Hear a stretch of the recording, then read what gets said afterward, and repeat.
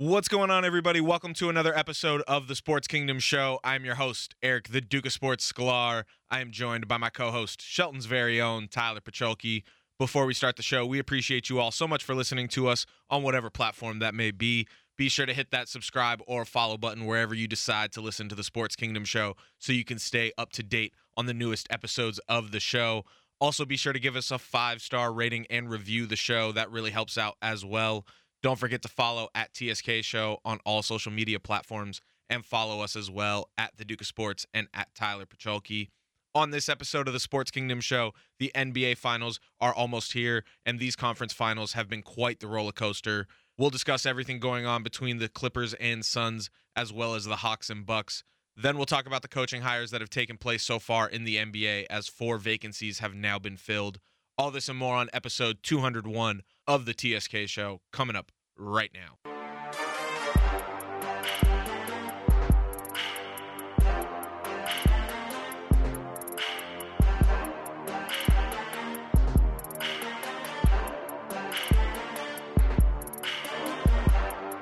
Welcome you to the Sports Kingdom. Welcome you for the sports fans. Welcome you to the Sports Kingdom. Welcome you to the Sports Kingdom.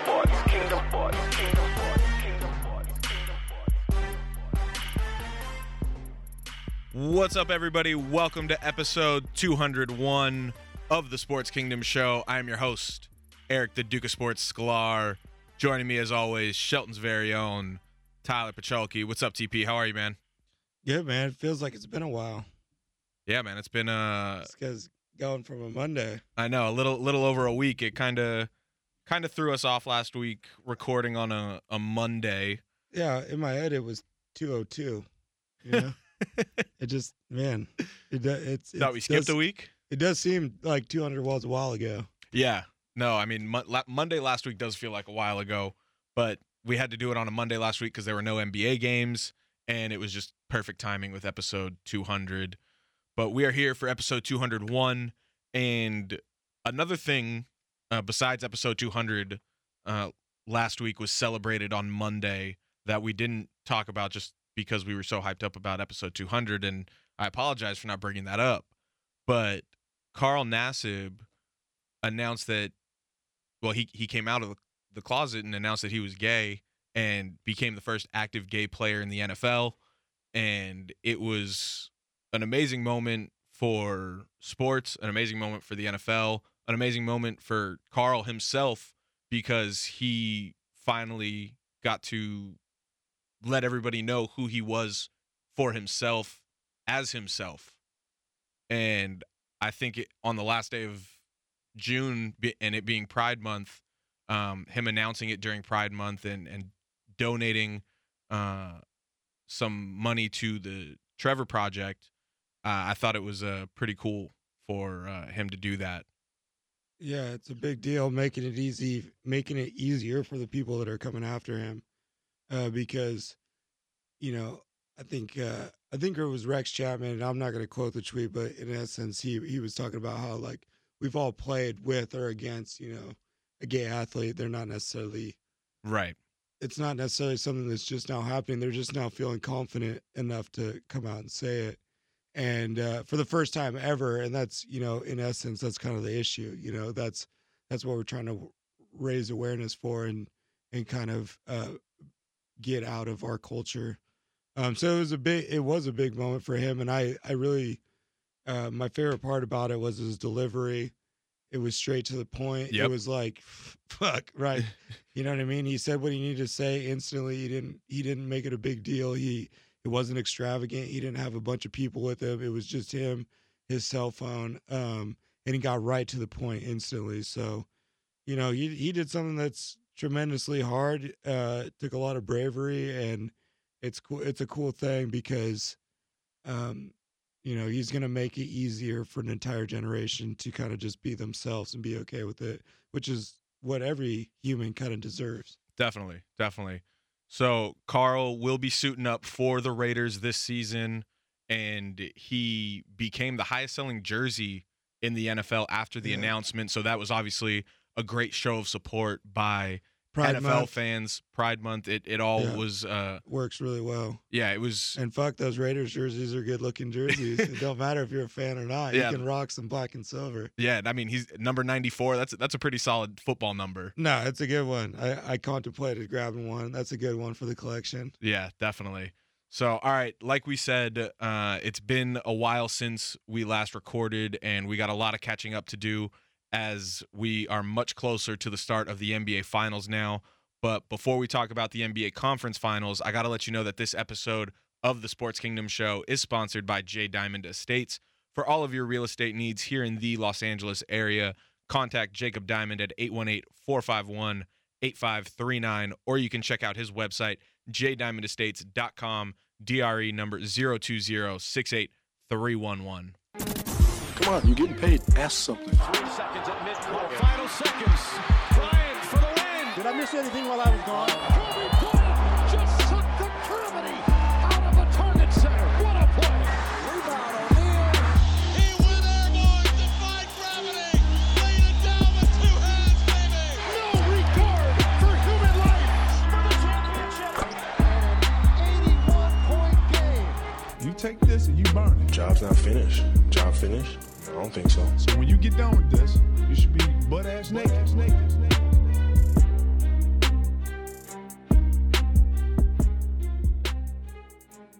Last week, Tyler, when we were recording episode 200, the Atlanta Hawks and Milwaukee Bucks had not even started their series in the Eastern Conference Finals. And now here we are on Wednesday, June 30th, and the Hawks have played 4 games, or the Hawks and Bucks have played 4 games, and they are tied at 2 games apiece. Both teams were able to win 1 game each on the other team's home court. Hawks, they stole game 1 and really punched the Bucks in the mouth behind Trae Young's 48 points and 11 assists. The Bucks then dominated game 2, winning 125-91. Trae Young hurts his ankle in game 3 after stepping on a ref's foot. And after Trae Young got hurt in game 3, the Hawks were outscored 31-17 in the second half, going on to lose 113-102. Chris Middleton was huge for the Bucks in game 3 with 38 points, 11 rebounds, and 7 assists on 15 of 26 shooting and 6 of 12 from three-point range. Before game 4 last night, it was announced that Trae Young would be out with a bone bruise in his ankle that he suffered, but the Hawks, they came out and they played inspired basketball. And more on inspired basketball in a little bit when we get to the Clippers. But the Hawks, they were able to tie the series at 2 games apiece, winning game 4, 110-88. Now, the big news in game 4, obviously on the heels of game 3 and Trae Young getting hurt, was Giannis Antetokounmpo hurting his knee. He hyperextended his knee and was ruled out for the rest of game 4. And then it was announced earlier today that there was no structural damage in his knee, which is great news. Every single NBA fan, player, anybody associated with the game of basketball let out a huge sigh of relief when that news was announced. Unfortunately, I don't see him playing in game 5, possibly even the rest of the series. Even I don't know how cautious the Bucks will be. What happens in game 5 could determine how cautious they be because they could be facing elimination. Who knows? But either way, Giannis is most likely out for game 5. Trae Young's status, I believe, is still unknown for game 5 as well. Where do you think this series goes now? Because with Trae Young being out, Tyler, for game 4, and now Giannis probably being out for game 5, that'll be 10 All-Stars this postseason to miss at least 1 or more games. Yeah. Well, that's part of it. I mean, It is. Injuries this is very similar to 2015, had a very similar vibe to it. There was injuries all over the place. I don't know if it was to the extent, but I don't think it was to this extent. I've really only seen a year like this one time, and that was the 2015 year. I'm trying to remember who was hurt in 2015. Well, I mean, I think it was the Kobe's, the Carmelos, the Kevin Durant's, the Chris Pauls, the Blake Griffins, Kyrie Irvings, the Kevin Loves, the Well, the Lakers didn't Paul even make George, the layup, the Paul the playoffs in Georges. the 2015 season. Probably because Kobe was hurt. Well, yeah. Okay. But That's fair. I mean, well, I'm just. No, I think feel it was you. one of those years. It was when we talked about the stats earlier, in the show early on in the year. This was the only season that had that, a similar pace to like Yeah. games missed by All Stars or All NBA or however it was they were measuring it. There's been like one other time, but regardless, the point is it's a severe year for injuries. It's not a normal year. So that's definitely playing a part. And as far as this Milwaukee Atlanta series, I still think that Atlanta Milwaukee still kind of holds the cards to win the series. See, for me, I think this series right now is such a toss-up because a lot of talk after Game 3 was Chris Middleton is the number one in Milwaukee now because he had such a big game, and obviously they were going to him down the stretch, and you can't go to Giannis to create offense for himself down the stretch. You can kind of get that from Chris Middleton, but when Giannis went down, we saw what happened in Game 4 where the Hawks went on a run with their role players who were playing inspired basketball without Trae Young, like I was saying. Yeah. And both Chris Middleton and Drew Holiday have been very inconsistent during this run for the Bucks this postseason. I think ultimately this is going to come down to coaching, obviously aside from the health of Giannis and Trae Young. And Nate McMillan, in my opinion, has been the best coach in the postseason aside from Ty Lue. Yeah. There's a lot of evidence behind that. And I think that this Bucks team is a little more kind of, they've been there a little longer. They've been together a little longer. Yes. They've got a little more veteran leadership. They've got a little more experience. They do have a Drew Holiday to Middleton still.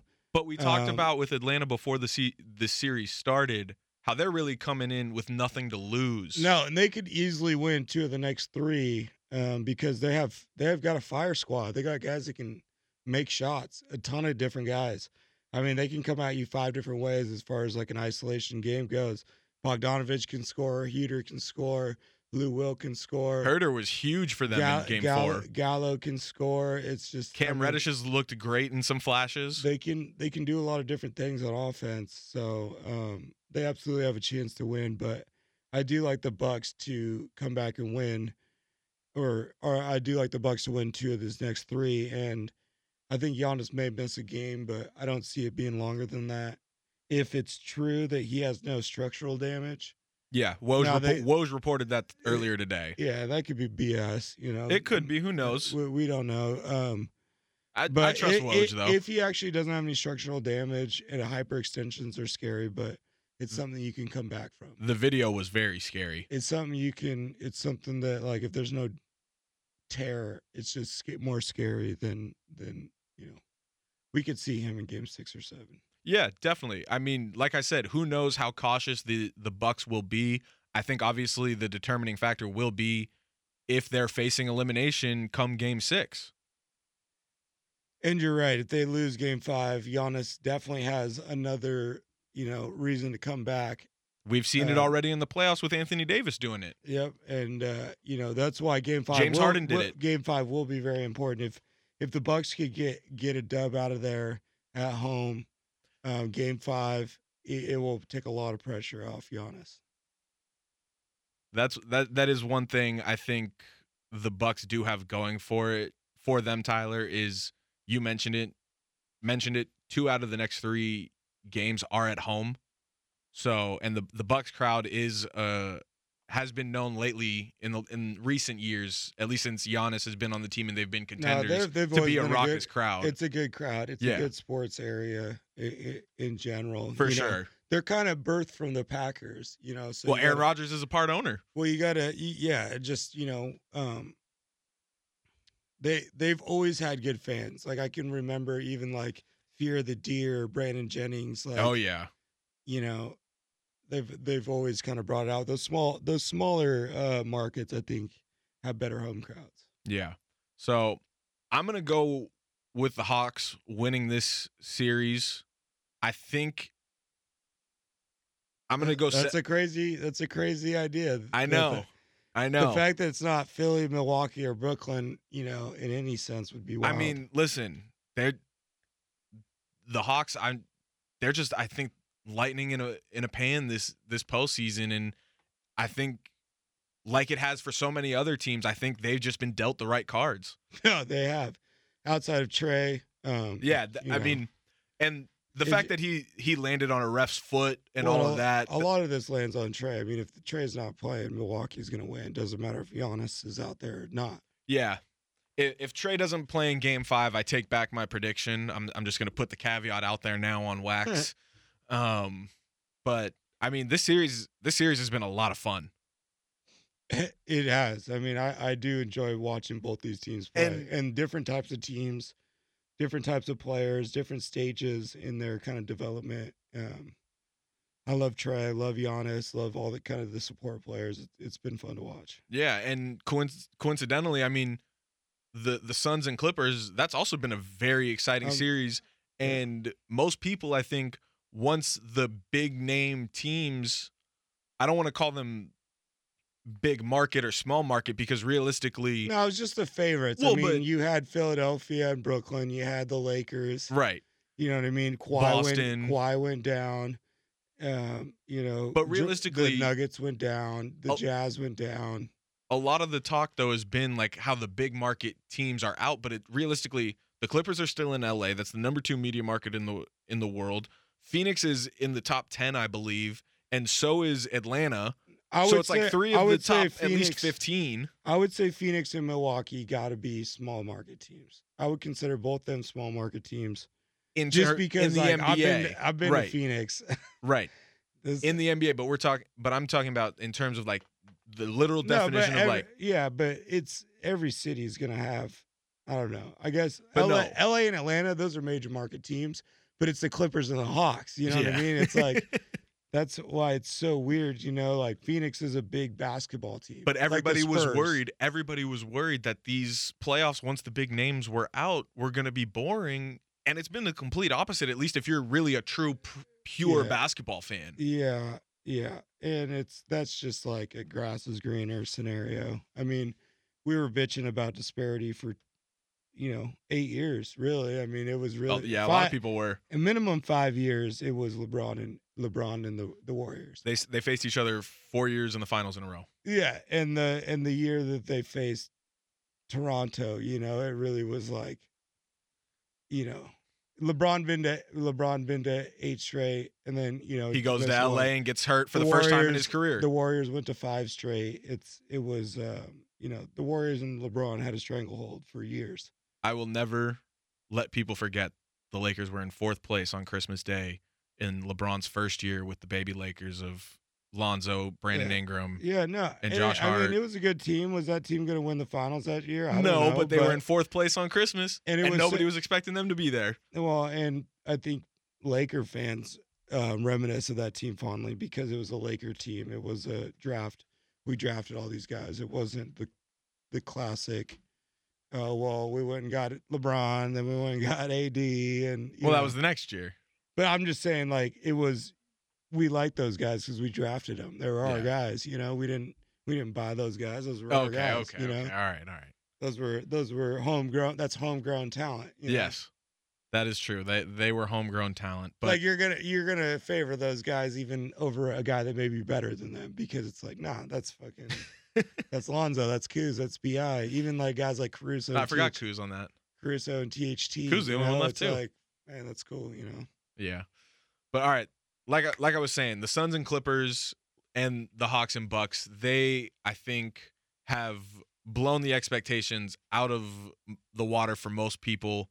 But now the Suns and Clippers, they are in an interesting position. Currently, it's 8:04 p.m.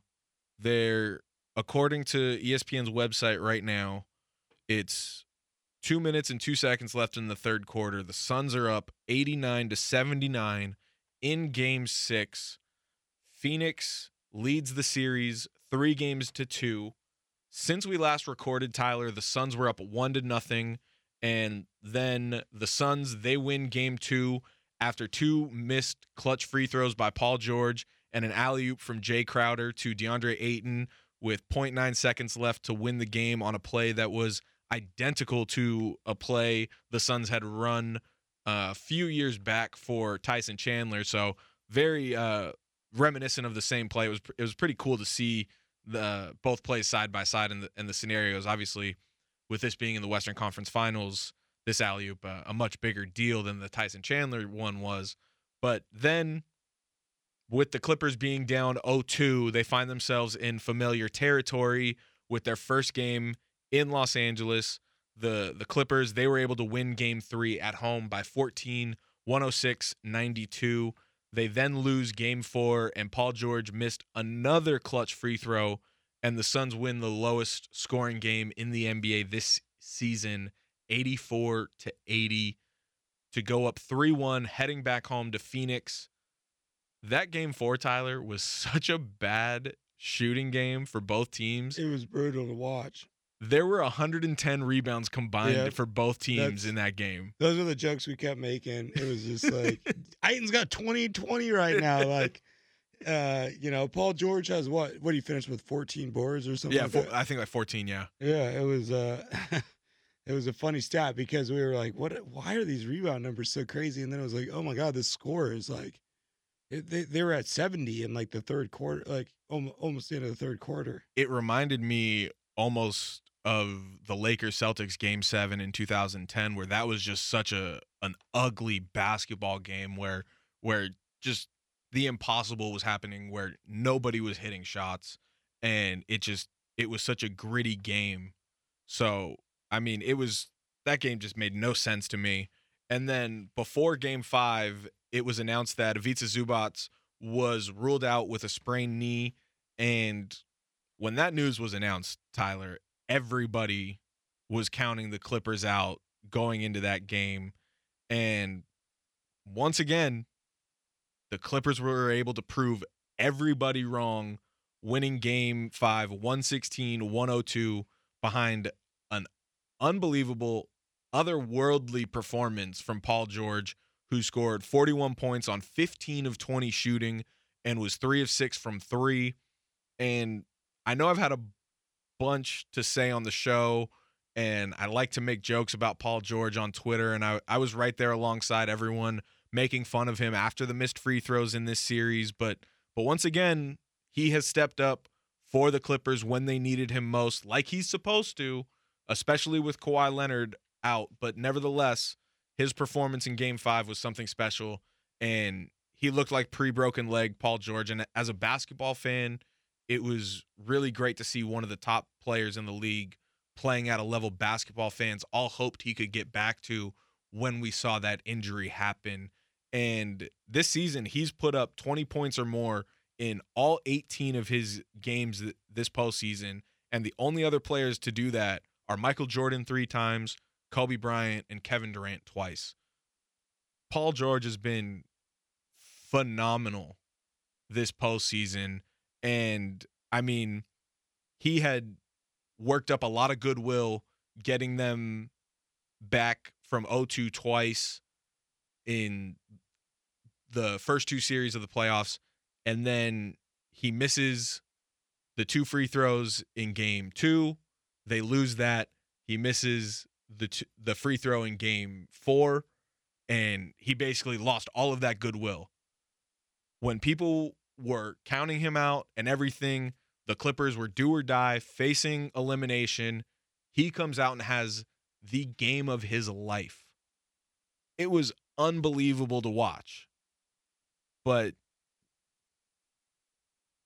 Playoff P's got it. I mean, got the juice. Now in Game 5, or in Game 6, excuse me, he's got 15 points and he's 4 of 10, 0 of 3 from 3-point. He's a minus 14. He's in a tough spot. The Clippers are down. He's the only guy 10. you got to guard, really. Yes.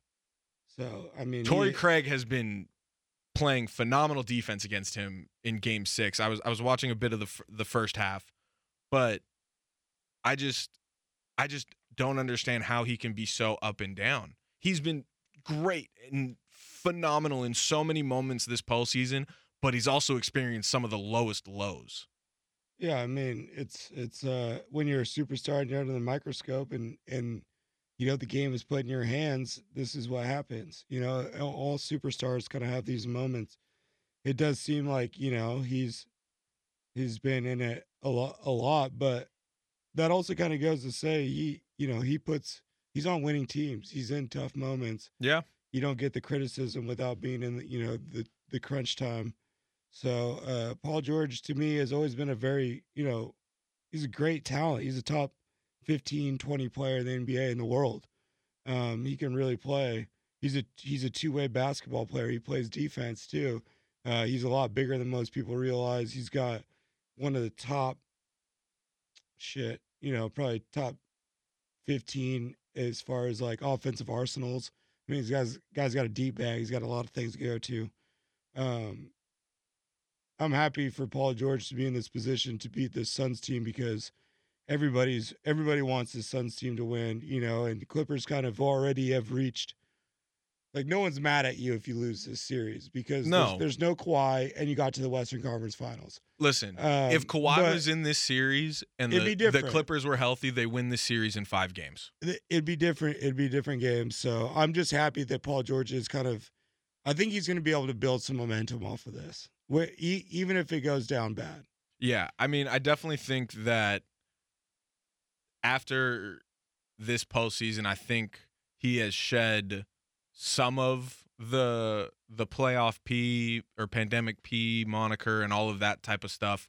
I think he shed some of it. I still think there's still a little bit of a monkey on his back, especially if they lose this series just because of the missed free throws, and you got to make those free throws in the clutch. He's an 87% free throw shooter. You don't miss those free throws in the clutch. He's had some bad moments, but I think overall you can't say that this guy's a bad performer. No. Over the course of his career, I think he's shed the playoff P. Yeah, I mean, it's tough. And I mean, listen, there's now 55 seconds left in the third. The Suns are up 12. They still got a full quarter to go. So it's still really anybody's game. I mean, we've seen crazier things happen already for the Clippers this postseason, and they were the first team to come back 0-2 twice. And shout out to Adam Oslin, the pre-half and post-game host and host of the FNA show for these stats on the last episode of the FNA show. The Clippers are the only team to come back 0-2 in back-to-back series with a chance to do it for the third time. They've won 7 games when they have been behind, 3 times in winner-go-home scenarios. And Adam said back in March, and he reiterated it after the Game 5 win, that these Clippers are different, and whether they win this series or not, I got to say, he's 100% correct because no other Clipper team has done what this one has, and that can't be stated enough. I think the big reason why you can't knock this Clippers team at all, there's no excuse, is because they did it without like Kawhi. They're playing.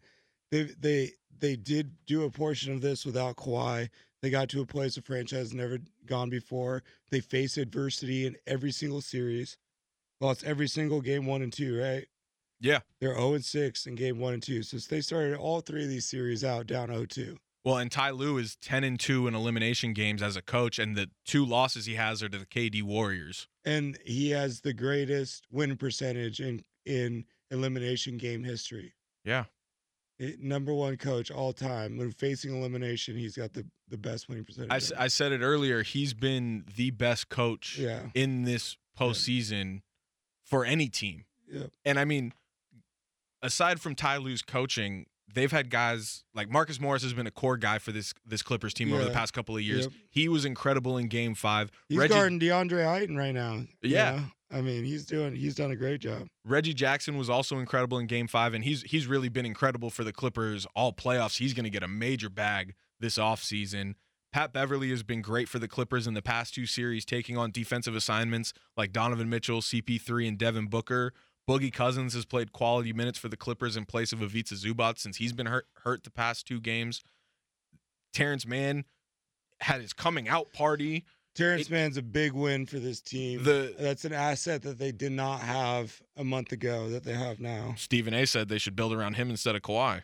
That's just Yeah, I mean that's a little ridiculous in my opinion, that's a but reach. But that's why Stephen A gets paid the big bucks, though. yeah, He- I mean, he can I make think those kinds of they've got a lot of statements. good things going on for them, including Ty Lue. Yeah. Now, They can still win this game. I'm not counting this. I'm not counting this Clippers team out. I still. how can you? How can you? I just still think that they're going to get it done. I like them to win this game and force a game 7. If I they get s- to a game 7, man, shit, I said we could beat Clippers Bucks in the finals. That's what I like. don't say that. At least Clippers Bucks are like two teams that were, you know, if you wrote down your 3 title contenders from each conference, Bucks and Clips probably would have been on each. No, I mean my Western Conference Finals this year. I believe, if I remember correctly, I said it was going to It's be not the Lakers, Clippers, Bucks, and Nets. So like It's that not was the- clearly a yeah, possibility. It's not the combination you thought it would be, but it's definitely, you know, the Suns. This would be a great story for them. I mean, Well, it's a I'm- coming out party for Suns, no matter what. They're legendary from here on out. They definitely came to play. They're the Suns and 4 Suns. Yeah. Well, not if they win this. It series. doesn't matter. No, That's I what know. they are. They're the We Believe Warriors. They're the Suns and 4 Suns. Yeah, but they did come out to playing ready. Like they came out ready to play in Game 6, but I was disappointed in how they played in Game 5. They had no sense of urgency when they had the Clippers on the ropes after it was announced Zubats would be out. And interestingly enough, in my opinion, I think the Suns have looked like a completely different team since the first 2 games that they won of this series without Chris Paul. And I think they're a completely different team now that Chris Paul's back, or at least that's the way it looks to me. Obviously, he's been such a key contributor to this team all season. But in the first 2 games, it seemed like this team was just flowing a lot more. And Campaign and Devin Booker were taking care of the ball handling and playmaking. And they were just playing at a much faster pace. And then Campaign gets hurt.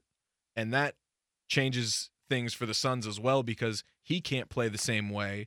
And I mean, I'm just really curious to hear what you have to say about what the Suns have looked like since Chris Paul has been back, because he's only shooting 32% from the field and a whopping 9.5% from 3 heading Well, into yeah. Game 6. I think there's something to like trying to, forcing stuff. Getting Chris Paul back out there. I think he trying forced his to- way back too soon. not necessarily too soon. It's just like he's back now. You gotta adjust, and he may be trying to adjust by getting certain guys that were hot when he wasn't on the court going, when really you should be doing what you were doing before. And the guys that were on the court before should go back to old rules. Don't try to like feed Chris Paul into this team that Chris Paul wasn't on. Yeah. And I mean, But they've got a commanding fourth quarter lead going into the fourth, up 14.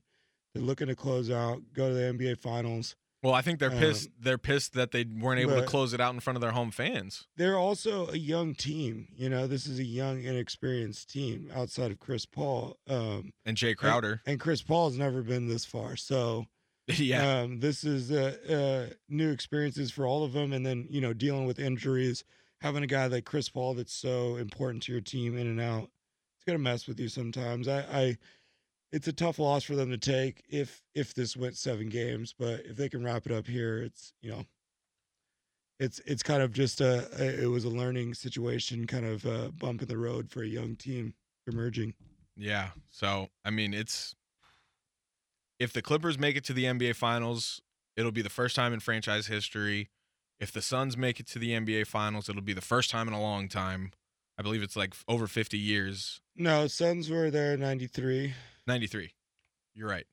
with I'm thinking of Barkley, Atlanta. and then I'm thinking of Atlanta and the Hawks and the Bucks. yes, now, you that's gotta what it go. was. The Bucks, the last time they won a championship, I believe, was 71 with Lou Alcindor and Yes. Oscar Robertson. Yes. And then I believe the Hawks, the last time they won was before the ABA merger. And I'm just going to guess the Hawks won in the 50s with Paul Arzin, probably 56, 58. 58. 58. Damn. Hey, You're close. I like NBA history. I gotta admit, I do like the deep history of the game. But that's what's cool about this setup. Like, doesn't matter. Even the Suns, You know what I mean? Because the Suns have never won one. It's cool. Like, yeah, maybe they've actually been there, but fuck, 93 was not the other day. You know, like Right. 93 was and they damn near faced the 30 Jordan Bulls. Yeah, that was damn near 30 years ago. So this is big time for any franchise. Oh, don't say it's damn near 30 years ago. 93 was only the year before I was born, Tyler. Well, I hate to say it, but it was damn near 30 ago. Yeah, I mean, they started the finals for that season. They started 30 years ago. Like coming up, you know, they started in late 92. So yeah, we're getting there. 29, 30. whatever. It's right there. But either way, I think all four of these teams, because we were talking earlier about how everyone was upset that the big name teams are out. I think all four of these teams, no matter who gets in the finals, what combination of the two, they all have really great stories. yeah. Like the Hawks with Trae Young, an up-and-coming team that has a young star on the rise. He got hurt in the playoffs. He comes back, who knows, whatever. Basically the Trae Young aspect and how young of a team they are and how nobody was expecting them to be here. You got the Bucks and Giannis and him being the two-time MVP and the Defensive Player of the Year and all of the playoff failures that they have had as a core group that they've had in Milwaukee over the past couple of years. And then we have the Suns, like we've said, haven't been to the final since 93. They went 8-0 in the bubble, and it was all for nothing. Then they get Chris Paul. Haven't been to the playoffs since, like, Steve Nash. Right. Haven't been to the playoffs, I believe it was since 2010. Like, the Clippers have had the most success of all these teams in recent history, honestly. Oh, without a doubt, which is the craziest part. Yeah, which is crazy. And then, obviously, if the Clippers get to the finals, it's good for the NBA. If the Clippers get to the finals, they did it without Kawhi. This is what you talk about when you talk about a quality product. 30 quality teams. It really doesn't matter. Like night in, night out, these NBA players can play. So, anytime you get to a championship, I don't care how many people have been injured, you faced a gauntlet to get there. Yeah, and I'm trying to pull up the Stan Van Gundy had a great quote or a great tweet in response to a Laker fan, actually, who, I mean, of course, I'm going to get shit for a Laker fan being the one who brought this up. But basically, this Laker fan had a list of all the players that had got hurt and was like, this 2021 NBA season is the real asterisk season, not the bubble. And Stan Van Gundy literally responded to this random Laker fan's tweet and said, no asterisks. The challenges of the last two seasons may have been different from those of prior seasons, but the Lakers last year and whoever wins this year met those challenges better than everyone else. Champions with no asterisks. That is truly what I believe. 100%. That's why I really don't think you can put an asterisk on anything. The only reason why I would even argue any asterisks for the bubble is because of the extreme,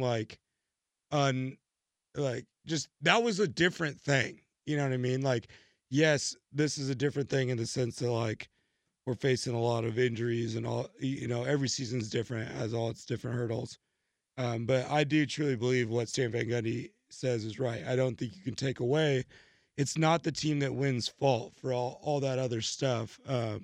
There are no like flukes. Right. There's no luck when it comes to championships. Like champions are champions. You really can't put an asterisk on any champion just because you feel like they had an easier run than another. You know? Right. What happens to the other team doesn't take away from all of the hard work the winning team put in. Yeah, and it's like, yes, every champion is not equal.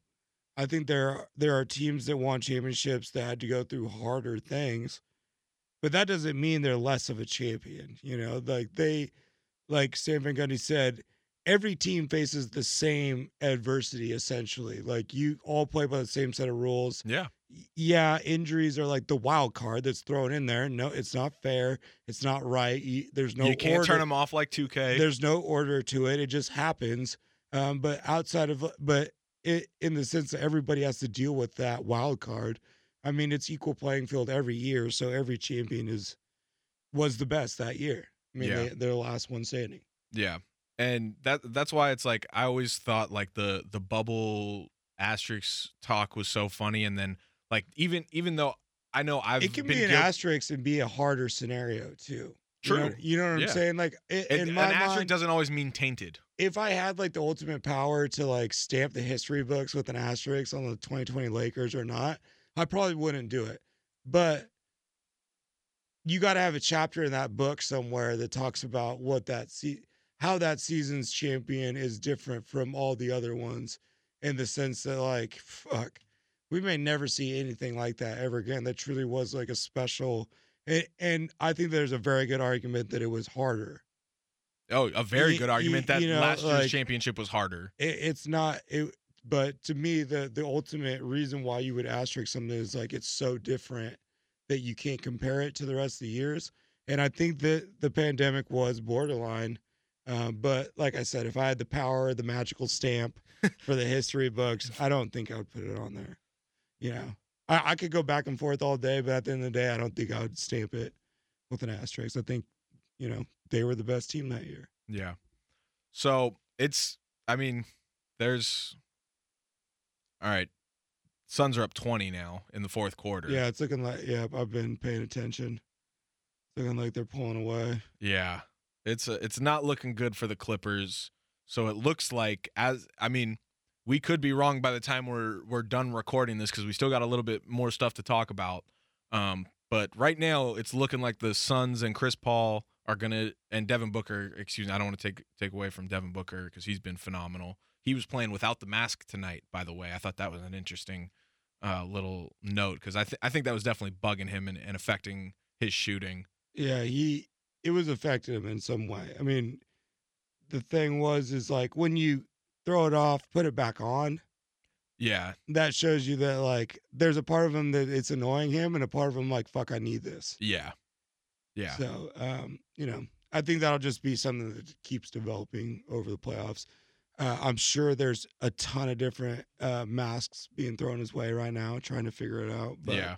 But it's looking like it doesn't matter. The Suns are going to move on to the NBA Finals. The Chris Paul has a real chance at hanging a banner this year.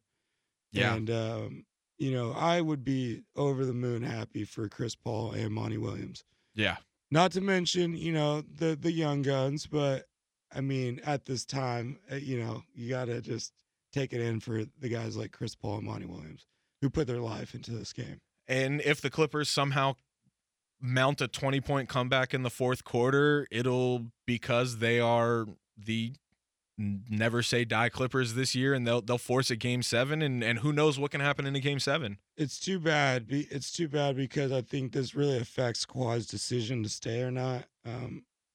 But yeah, that's an interesting topic that we can get into later on in the offseason. yeah, I really wish that they won this series purely so like Kawhi would be like, all right, you know what? Let's see what Terrence Mann's really got. I think Ty Lue knows what he's doing. Playoff P is fucking, you know, I can ride with him. I think you got some things working for you, but now it's like, fuck, I don't know. We'll see. So, all right. That does it for the conference finals talk, but we have some NBA coaching news to talk about, Tyler, before we get out of here.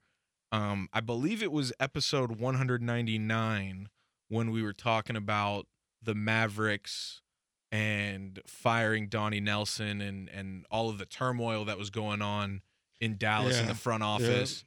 Yep. So they, since we have last recorded, have hired Nico Harrison away from Nike as their new GM, replacing Donnie Nelson. Dirk Nowitzki is joining the front office as a special advisor to Mark Cuban. He was a huge part of the process in finding the new GM and subsequently the new head coach, who is his former teammate, Jason Kidd. And now that Rick Carlisle has moved on to the Pacers, we'll get into that in a second. We got Nico Harrison and Jason Kidd now as the GM and head coach of the Dallas Mavericks. I don't know if you're familiar with Nico Harrison or not. I do. I do know who Nico Harrison is. I was not familiar with who he was before he got hired, but I was reading into him a bit. He's a big-time player at Nike. That's an understatement. I saw an old picture of Nico Harrison, Rob Pelinka, Rich Paul, and Yeah. Kobe Bryant at a Laker game, all talking obviously before Yeah. Kobe had passed. Yeah. And I mean, Nico, He's from what I've you know- read, is he was a big part of getting Nike their athletes. And you got to think of it like I was thinking of it this the other day, kind of like Birdman with young money, cash money. Like he can, he's Nike. He's got his pick of the litter. You know what I'm saying? But like only got so much press to go along. Like he had a really hard job in saying like, you're not going to get a shoe for this many years. You know what I mean? And like, okay, now it's. He had to be able to deal with those kinds of egos. We've got to release Zion's shoe now. KD's and LeBron's, and Kyrie, they're established. They're getting theirs. So like, anytime you have, he was making a lot of like big time decisions for Nike and essentially like culture as far as like who superstars are, who are getting people's shoes. I'm excited for him. I think it was a really cool move by Cuban. It makes definitely an out of the box hire. It was super out of the box, but why I like it is because I think Cuban is an out of the box thinker, progressive guy, and he's going with a guy that knows the game, knows the egos, knows the players, and he thinks that he can put a good product out there with guys like Dirk Nowitzki and Jason Kidd in the building. You already have Luka Doncic. Like he's gonna know. He has a lot of relationships. He's got a deep Rolodex, and then on top of that, it's gonna be cool to see somebody that's not like a salary cap guru manage a basketball team. And he's not even a former player agent, even as we've seen the trend of other teams hiring. And that's kind of what I meant by like agents are the salary cap gurus. You know what I'm saying? They know the collective bargaining agreement like the back of their hands. They know how to work it. They always deal with the money. They know how they can get the max out of the max. That's not this guy's game. So it's going to be cool. And you can get people to do all that other stuff. You know what I mean? You can hire a staff. Especially a salary cap staff. Like, I mean, that's, every team has an analytics and salary cap department now. I think that's, I think it was a really cool hire by Cuban. It sucks for Carlisle. Carlisle, I think, got I thought that Carlisle was going to be part of the rebuild with Luka. It makes sense why he was fired, but him getting a job instantly shows me that he was kind of pissed about it. Like, I feel like he may have wanted to stay in Dallas or like felt like he shouldn't be part of some like blow up. Yeah, and we'll talk about Carlisle in a second. A complete remake of the Dallas Mavericks from top to bottom. Did you hear the rumors of who Jason Kidd's going to hire as his assistant coaches? That's a mouthful. Did you hear who he's going to hire as his assistant coaches? No. JJ Barea and Jason Terry. I did hear JJ Barea, so I did hear that he extended. I mean, they're just bringing the band back together from 2011. And then, so on top of Nico, getting Dirk is a big one because I think that just his presence with the franchise. Well, just him in negotiations with Cuban, I think it gives him a lot of different ways to. And him and Luka have a good relationship. Pay him and build basketball teams. Like they have a good set of minds attacking this roster. And they got a centerpiece, and then Jason Kidd to get, just essentially they got a big name, a guy they drafted. I'm very interested to see how that works out. They drafted him in 1995. I know. They won their one NBA title with him. Jason Kidd won his one NBA title with him as a player. Yes. I like what Dallas is doing, man. They make some right roster moves. This could be a franchise that's always setting itself up for success in the future. They're always on kind of the front lines of being a progressive franchise. Yeah, I mean, I don't really know what's going to happen with Jason Kidd as the head coach. He has had a very up and down track record as a head coach, and then obviously it's been brought up obviously with the Chauncey Billups stuff too. He has a pretty checkered past. Chauncey Billups has the pretty checkered past. So there was that whole conversation. Which, just to touch on that really quick, everybody's got a pass. Yes, Jason Kidd does have. I think Billups's is more unfair But Jason Kidd did have kind of, Jason Kidd does have some red flags, but I think that the guy, Jason Kidd, he was given, like Steve Nash, he was given a head coaching job before he was ever an assistant. And, I think he took jumps in his career that he wasn't necessarily ready for. And, he went back and he's been an assistant. He's been on solid programs. He's made efforts to try to get better. And I think that he deserves this shot. Yeah. And I think he's a different person than he was when he first got the Bucks job or the Nets job, whatever it was first. Yeah, I agree with that, and I think that I don't want to I don't want it to seem like what I was saying. Like, I don't think that Jason Kidd and Chauncey Billups were deserving of the jobs. No. I don't think what happened in the past should stop them from getting a job currently, because not I believe not if it's not something that's like detrimental. You know what I mean? There's obviously people and if it's somebody realistically, that's constantly being, like there's been court Steve processes that have taken. Sarkisian. There's been Like, court I think- processes that have taken place though with Jason Kidd and Chauncey Billups, and so all of that has been settled. you've got guys that are repeat offenders of the same shit. And, Yeah, like, Sarkisian's I a big hate- one. I hate to say, call out, throw somebody's name under a bus, but as just an example, that's not like the case. Like, I think this guy's made some mistakes, but I feel like he's worked on it. And, Yeah. you can that's all you can ask for. And does it affect his ability to coach his basketball team? Ultimately, you're a business. You got to take that into account, and you think he's good to go. That's on you, Yeah, exactly. It's if Mark Cuban and the Portland Trailblazers believe in enough to hire Jason Kidd and Chauncey Billups, that's on them. Let them deal with it from there. But basketball wise, Bill Belichick is the greatest football coach of all time. You know what I'm saying? And he's got his checkered as fast as anybody when it comes to competing, not even off field stuff. So it's like, everybody's got a pass. Like I don't think there's any perfect people out there. yeah. Now, basketball wise, I definitely agree with you in the sense that Jason Kidd had reached heights, I think, quicker than he had probably anticipated in the coaching ranks. And then as it didn't work out, he took a step back and became an assistant coach. And I think that championship experience as an assistant coach with the Lakers last season is going to help him in Dallas. And just the humbling experience of taking a demotion.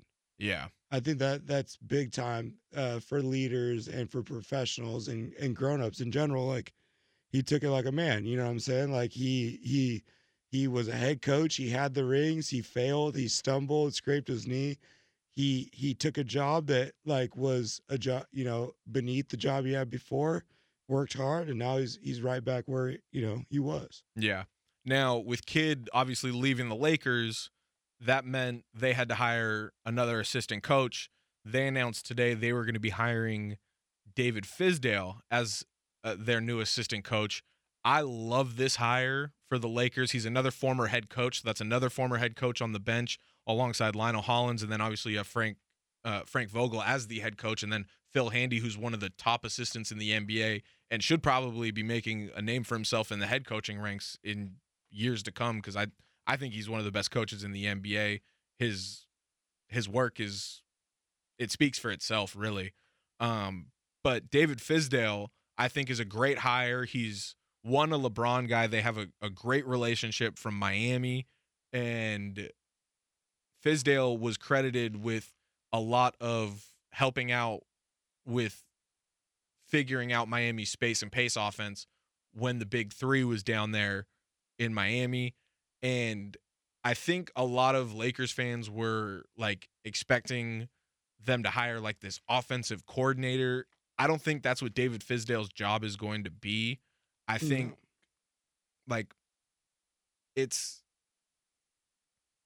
I don't want to say he's there to be there just for LeBron. No, But- it's not. But he's not there for any deep reason. I mean, Right. he's just a good basketball mind to have Exactly. in the locker room. And to me, this is just a move that says he wants to be a head coach still. So it's I'm gonna go pay my dues somewhere. Yeah. Fizdale, I don't think is some sort of grandeur plan for the Lakers. No. He's just a guy that's he's got a relationship with LeBron. He's a good basketball mind. We'll bring him in. And then after this season, he'll get head coaching calls. Right. And he can go interview there, and we'll, see what's up. I saw a bunch of Knicks fans making fun of the Lakers for the hire because obviously it didn't work out in New York with him as the head coach there. But it's like David Fizdale's not coming to LA to be the head coach. He's coming to be an assistant coach. Those are two very different roles. Yeah, And like you said, it's think like you're just bringing a great basketball mind to the bench. It doesn't hurt him any. You don't need I shouldn't say you don't need assistant coaches because that makes them not important. No, you need They're assistant important. coaches. You need assistant coaches, but it's like the Lakers are who the Lakers are. He's not going to come in and mess with like X's and O's and rotation and stuff. He's just going to be in there to say, when you want to be like, hey Fizz, like, what do you think about this? Like, well, and that's the thing. I would do this, and hey Fizz, like, where should I go? You know what I mean? He's a good mind, but this is the Lakers doing him a favor and Fizz doing them a favor. You know what I mean? Just like Jason Kidd, he's gone back to the bench. He's not a head coach quite yet, but I think this is a move to get him back to being a head coach. Yeah, and I think like the whole concept of him or trying to hire an offensive coordinator for the Lakers, I think that's a complete misnomer because, like you said, David Fizdale's not coming in to mess with the X's and O's because I think with LeBron still on the team, it's like you're still going to run the same offense. LeBron is the head coach, the GM, the offensive coordinator, the defensive I hate when you say that. I hate when you say that. I mean, that's what it is, though. You know what I'm saying? Like, that's what it is. You don't. You have coaches and you have a whole staff that's doing all these different things. But when it comes to designing offense and what the Lakers do, it's not like football. There's no calling plays. LeBron is making it happen. So, sorry to interrupt, but I guess frustrations have boiled over. Yeah, I saw Pat Bev got a tee. Well, he shoved Chris Paul and got ejected. And it's a 21-point game now with 2:58 left in the fourth, 121-100. So I think, Chris Paul has 38 points on 15 of 23 shooting, 6 of 7 from 3. My goodness, Chris Paul. He doesn't want to play in Game 7 after being up 3-1. I don't blame him. Like, he knows that this is an important game. Obviously, you can get a Game 7 win in Phoenix, but fuck, don't leave it up to chance. You know, just to go back to Paul George real quick, because I'm looking at his stat line. It's 21 points, 6 of 15 from the field, 1 of 6 from 3, minus 25. But there's also the fact that he's played the most minutes out of anybody this postseason. So, I mean, we talked about it already. He did everything he could for the Clippers this postseason, and it's just it's unfortunate he ran out of gas and couldn't force a Game 7 for him. No, for sure. He played well. He gave it up. I mean, he had a lot of pressure on him. Yeah. So, all right, back to the coaching stuff real quick. We got 3 more hires to talk about real quick. Rick Carlisle, as we mentioned, he left Dallas. He has been hired in Indiana as the head coach to replace Nate Bjorkgren. He was the head coach of the Pacers from 2003 to 2007. I find it interesting that Carlisle went back to Indiana. Obviously, it's a familiar spot, but I think he might – I thought he was maybe going to go to a more playoff-ready team like Boston, his former team from his playing days, or Portland to get Dame a championship-winning coach in hopes that would try to keep Dame happy. But ultimately, he ended up going with the Pacers, a familiar scenario. I think familiar scenario mixed with, like, he didn't want to take a year off. Yeah. I think that they were ready to go. They were ready to hire him. All these, the other teams you mentioned, Boston, Portland, they were, interviewing people. Yeah, they had other ideas in mind. Carlisle to go somewhere where he's already familiar, coached him during the Malice in the Palace. Completely different team, but yeah, I mean, he left Indiana to replace Don Nelson in Dallas. Yeah. And then his very first year in Dallas, they win 66 games or whatever, maybe even more, and then they lose to the We Believe Warriors that very next year. Don Nelson gets his revenge. And Don Nelson gets his revenge, and Rick Carlisle's been there ever since. So for him to go back to Indiana, I like it. I mean, I think that it'll be a place where he can, coach this team up. It'll be interesting to see if they move Miles Turner now and if Rick Carlisle sees him in the plans for the future.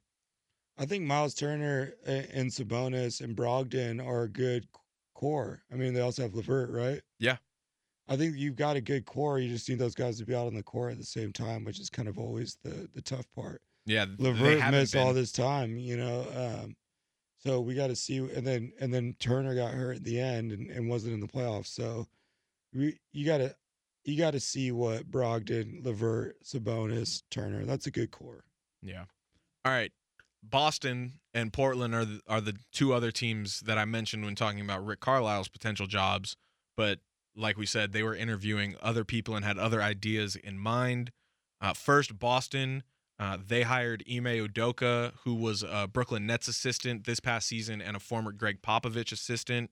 So that I think he I think was one of the top assistants on the market. I think for like all teams. For the last like 10 years. I don't know about 10 years, I but think Udoka has been patiently waiting for the right opportunity. yes. But this was This Brad's- guy's been in the mix for a long, long time. yeah, he has. And this was Brad Stevens' first move as team president. What do you think this hire means for Boston? I honestly thought that there was a time where I thought Udoka would be the guy that takes over for Popovich. Yeah. And really, I think that the Udoka leaving really opened up for Becky Hammond to really skyrocket in that, that Well, and there's been a who is lot of talk about Popovich? her. Who is Popovich's, like, who's he working on? You know what I mean? Who's the person that's going to succeed Popovich? And I think it was Udoka for a long time. Now, I think I would say Becky Hammond is that person.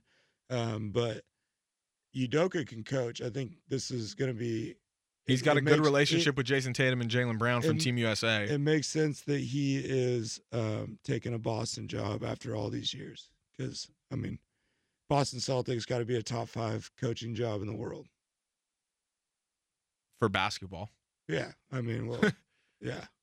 I would argue top 10 in all of sports, I guess. I would say I would go top 10 in all of sports. It's I mean, Boston Celtics, man, that's No, it's a pretty illustrious title. it's an illustrious title. It is the title on the East Coast for basketball for sure. Did you see Jay Williams' tweet? The one that he got hacked about. I don't know if he actually got Yeah. hacked, but What'd he say? well, he just said that Ime Udoka was the first African American head coach for the or not the first African American, he's the first black coach for the Boston Celtics when Bill Russell was the head coach, Doc Rivers was the head coach, ML Carr was the head coach, And Sam Jones was the Sam Jones. Sam Jones was the head coach. I'm pretty sure the Boston Celtics hired the first black coach ever. That was Bill Russell. That's what I'm saying. It's like not only have they had one, they had the first. Yeah. He's a Way to go, Jay he's Williams. a fucking idiot. I mean, no one likes Jay Williams. He's always kind of just been an outcast. I don't feel like he gets any love anywhere outside of Duke, I guess. Yeah, he doesn't really do too well for himself. No. He likes to dig himself in some holes. He blew it by changing his name to Jay from Jason to try and rebrand away from White Chocolate and the Murderer Well, or manslaughter convict. yeah. But all right. I mean, yeah, I'm interested to see what Udoka brings to Boston. I think it's a good hire. He's, like I said, been one of the top assistants on the market for a while.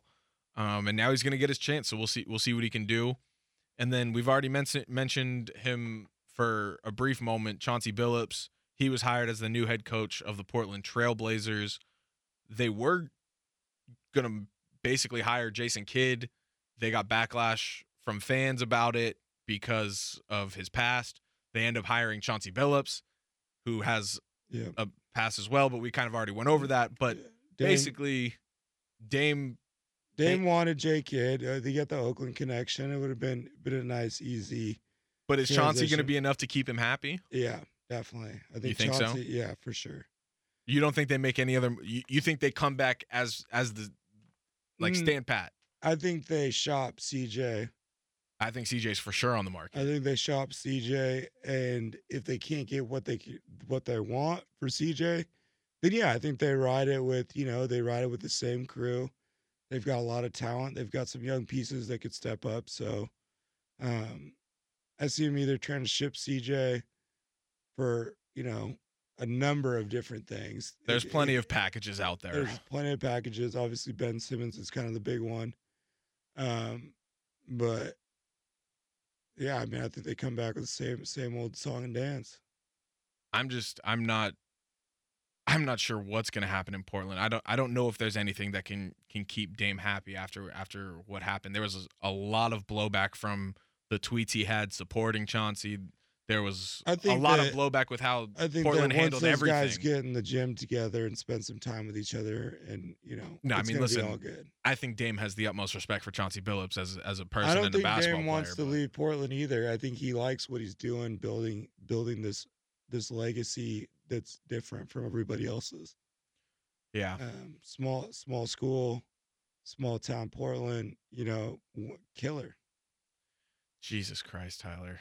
Sorry, I brought up the Clippers Suns score again just to double check it one more time, and the Suns have officially won 130 to 103. Yep. Chris Paul, I believe, had 27 second half points. He wanted to close it out, and he did it. 41 points, 16 of 24, 7 of 8 from 3 for Chris Paul. 35 minutes. 8 assists, 4 rebounds. What a performance. Point God. Man. All right. Well, the Clippers are out of the playoffs, so they went as far as they've ever gone. Yes, they did, and congrats to them. Adam, I'm sorry. Two games away. Yeah. I'm sorry that I broke the streak. So obviously I see Adam at work, and I had been 2 for 2 on wishing him and him alone good luck. I wouldn't wish the team good luck. I would only wish him good luck on having a good pregame show, a good halftime show, and a good postgame show. Yeah. And I was 2 for 2 coming into tonight. I said I was rooting for him this morning, but unfortunately it didn't work. The Clippers are out. The Clippers are the Clippers. The Clippers are the Clippers, Tyler. They are who we thought they were. But all right, the 3 final remaining head coaching vacancies are Orlando, New Orleans, and Washington, D.C. So those are all still vacant. So we will still have to wait and see what happens with those. You got anything else you wanted to talk about, Tyler, as far as the NBA? The Suns, they're going to the NBA Finals for the first time since '93. Chris Paul for the first time in his career. Devin Booker for the first time in his career. First time in the playoffs for him. A lot of good headlines coming in. Aiton, former #1 pick. And he's been incredible for them in the playoffs. Superstar in the rise. CP3 getting there for the first time. A lot of good headlines. Monty Williams, James Jones. Yep. A lot of good. Executive of the year. Yep. For James Jones. Yep. James Jones, Monty Williams, Chris Paul, Book. I'm going to be happier for them all. Yeah. They definitely deserve it. All right. You got any shout outs before we get out of here? Yeah. We'll shout out the heavyweight champ really quick, Francis Ngannou. He's getting screwed a lot of bit by Dana. I'm not really sure what's going on. I understand that they don't want people to fight, they want people to fight, but essentially he's having his belt up for grabs. They're going to do a heavyweight interim belt on August 7th, which means that when he fights, it will be a fight where they will unify the belts. He'll go in there with the belt. Whoever wins the interim belt will go in there with the belt. And I just think it's kind of fucked. He fought 3 months ago. They're already putting up an interim belt fight because he's hurt. He can't make the August fight. I don't believe that, you should lose your belt because of such a quick turnaround and due to injury. Like if he didn't fight for 9 months, then got hurt and couldn't fight for another 4 months, that'd be one thing. This guy just got the belt in March. They're announcing in June that they're putting up an interim fight because he won't fight in August. So shout out Francis, man. He's the real heavyweight fight and heavyweight champ. He's the real heavyweight champ, and he'll get it back. Yeah, it's very interesting to me that they would put it up an interim belt so quickly, and it's like not give him a chance to defend it at least once. Yeah, essentially Dana's saying like he didn't want to, he couldn't defend it, and so they're gonna put it up. You know, just to keep it moving. But I think you're dealing with athletes and legacies. When you're talking about superstars and legacies, like those are the kind of things that build your brand. Just because he's not ready to fight in August, I mean, if he's ready to fight in January, who cares? Like that's the champ right there. Yeah. No, I mean, listen, the UFC has always never made sense to me. So it's It's a very interesting Yeah, organization. I mean, it's like college football, like you couldn't, or how college football used to, well, kind of still is, but you can't just go off a record. You know what I mean? Because who you beat matters. Because there's only so many matchups. You can't have everybody play everybody, and then so there is like politics involved, which is what sucks about it. Yeah. So, all right. Speaking of college football, a little bit, I'm going to be shouting out the NCAA for finally entering the 21st century and formally announcing that they will allow college student athletes to be paid. We got to get the Mogul guys back on soon, probably after the NBA Finals, to talk about everything. But this was a monumental announcement today, Tyler. Yeah, I think it's the beginning of the end. I think that this is the start and the crumble of the NCAA as we knew it. Yeah. No, this is definitely the dawn of a new age. I'm not going to go as far as to shout out the NCAA because they've been needing to do this. So good job. Like you finally did it. But what I will say is it's monumental because how we used to see amateur athletics in the NCAA, those days are over. Well, it was funny. Shout out my guy Trevor Trout on. It's gonna be a lot of different things coming off of this. You know what I mean? There's gonna be a lot of different ripples. Oh yeah, for sure. And shout out my guy Trevor Trout on Twitter. He brought up that the essay that students have been using for years of college athletes need to be paid is finally going to be retired. And I mean, I've written multiple high school and college essays on why student athletes should be paid. And you're not going to be able to write that anymore. That's funny. I wrote that paper in Carmen Hoover's English 102 class in 2009. Oh, dude, I wrote a paper in my junior year of high school in 2011 on it. I wrote multiple papers in college about it. That's funny that's a thing because, I mean, I definitely wrote that paper at some point in time. And at that time, when I wrote that paper, that was coming off of Alabama losing to Utah and then Michael Beasley. Oh, yep. And there was great numbers on how much money Kansas State's basketball team had made the year before. And then Michael Beasley came there for 1 year, huge spike in revenue. And then he left after his 1 year. And then just another big drop. Oh yeah. It's just like, come on, people. Get with the program. And the NCAA is finally doing that. I can literally see right here, you made millions of dollars off this. If not billions. I mean, call it the NCAA as a whole made billions off of these kids. For sure. So, all right, you got anything else? No, I'm good. All right, with that wraps up this episode of the Sports Kingdom Show. For Tyler Pacholke, I am Eric, the Duke of Sports Sklar. Be sure to rate, review, and subscribe on Apple Podcasts, Spotify, the iHeartRadio app, or wherever you decide to listen to the Sports Kingdom Show so you can stay up to date on the newest episodes of the show. Don't forget to follow at TSK Show on Facebook, Twitter, and Instagram. Follow us at the Duke of Sports and at Tyler Pacholke. We appreciate you all so much for listening. Stay tuned for the next episode of the TSK Show. Peace.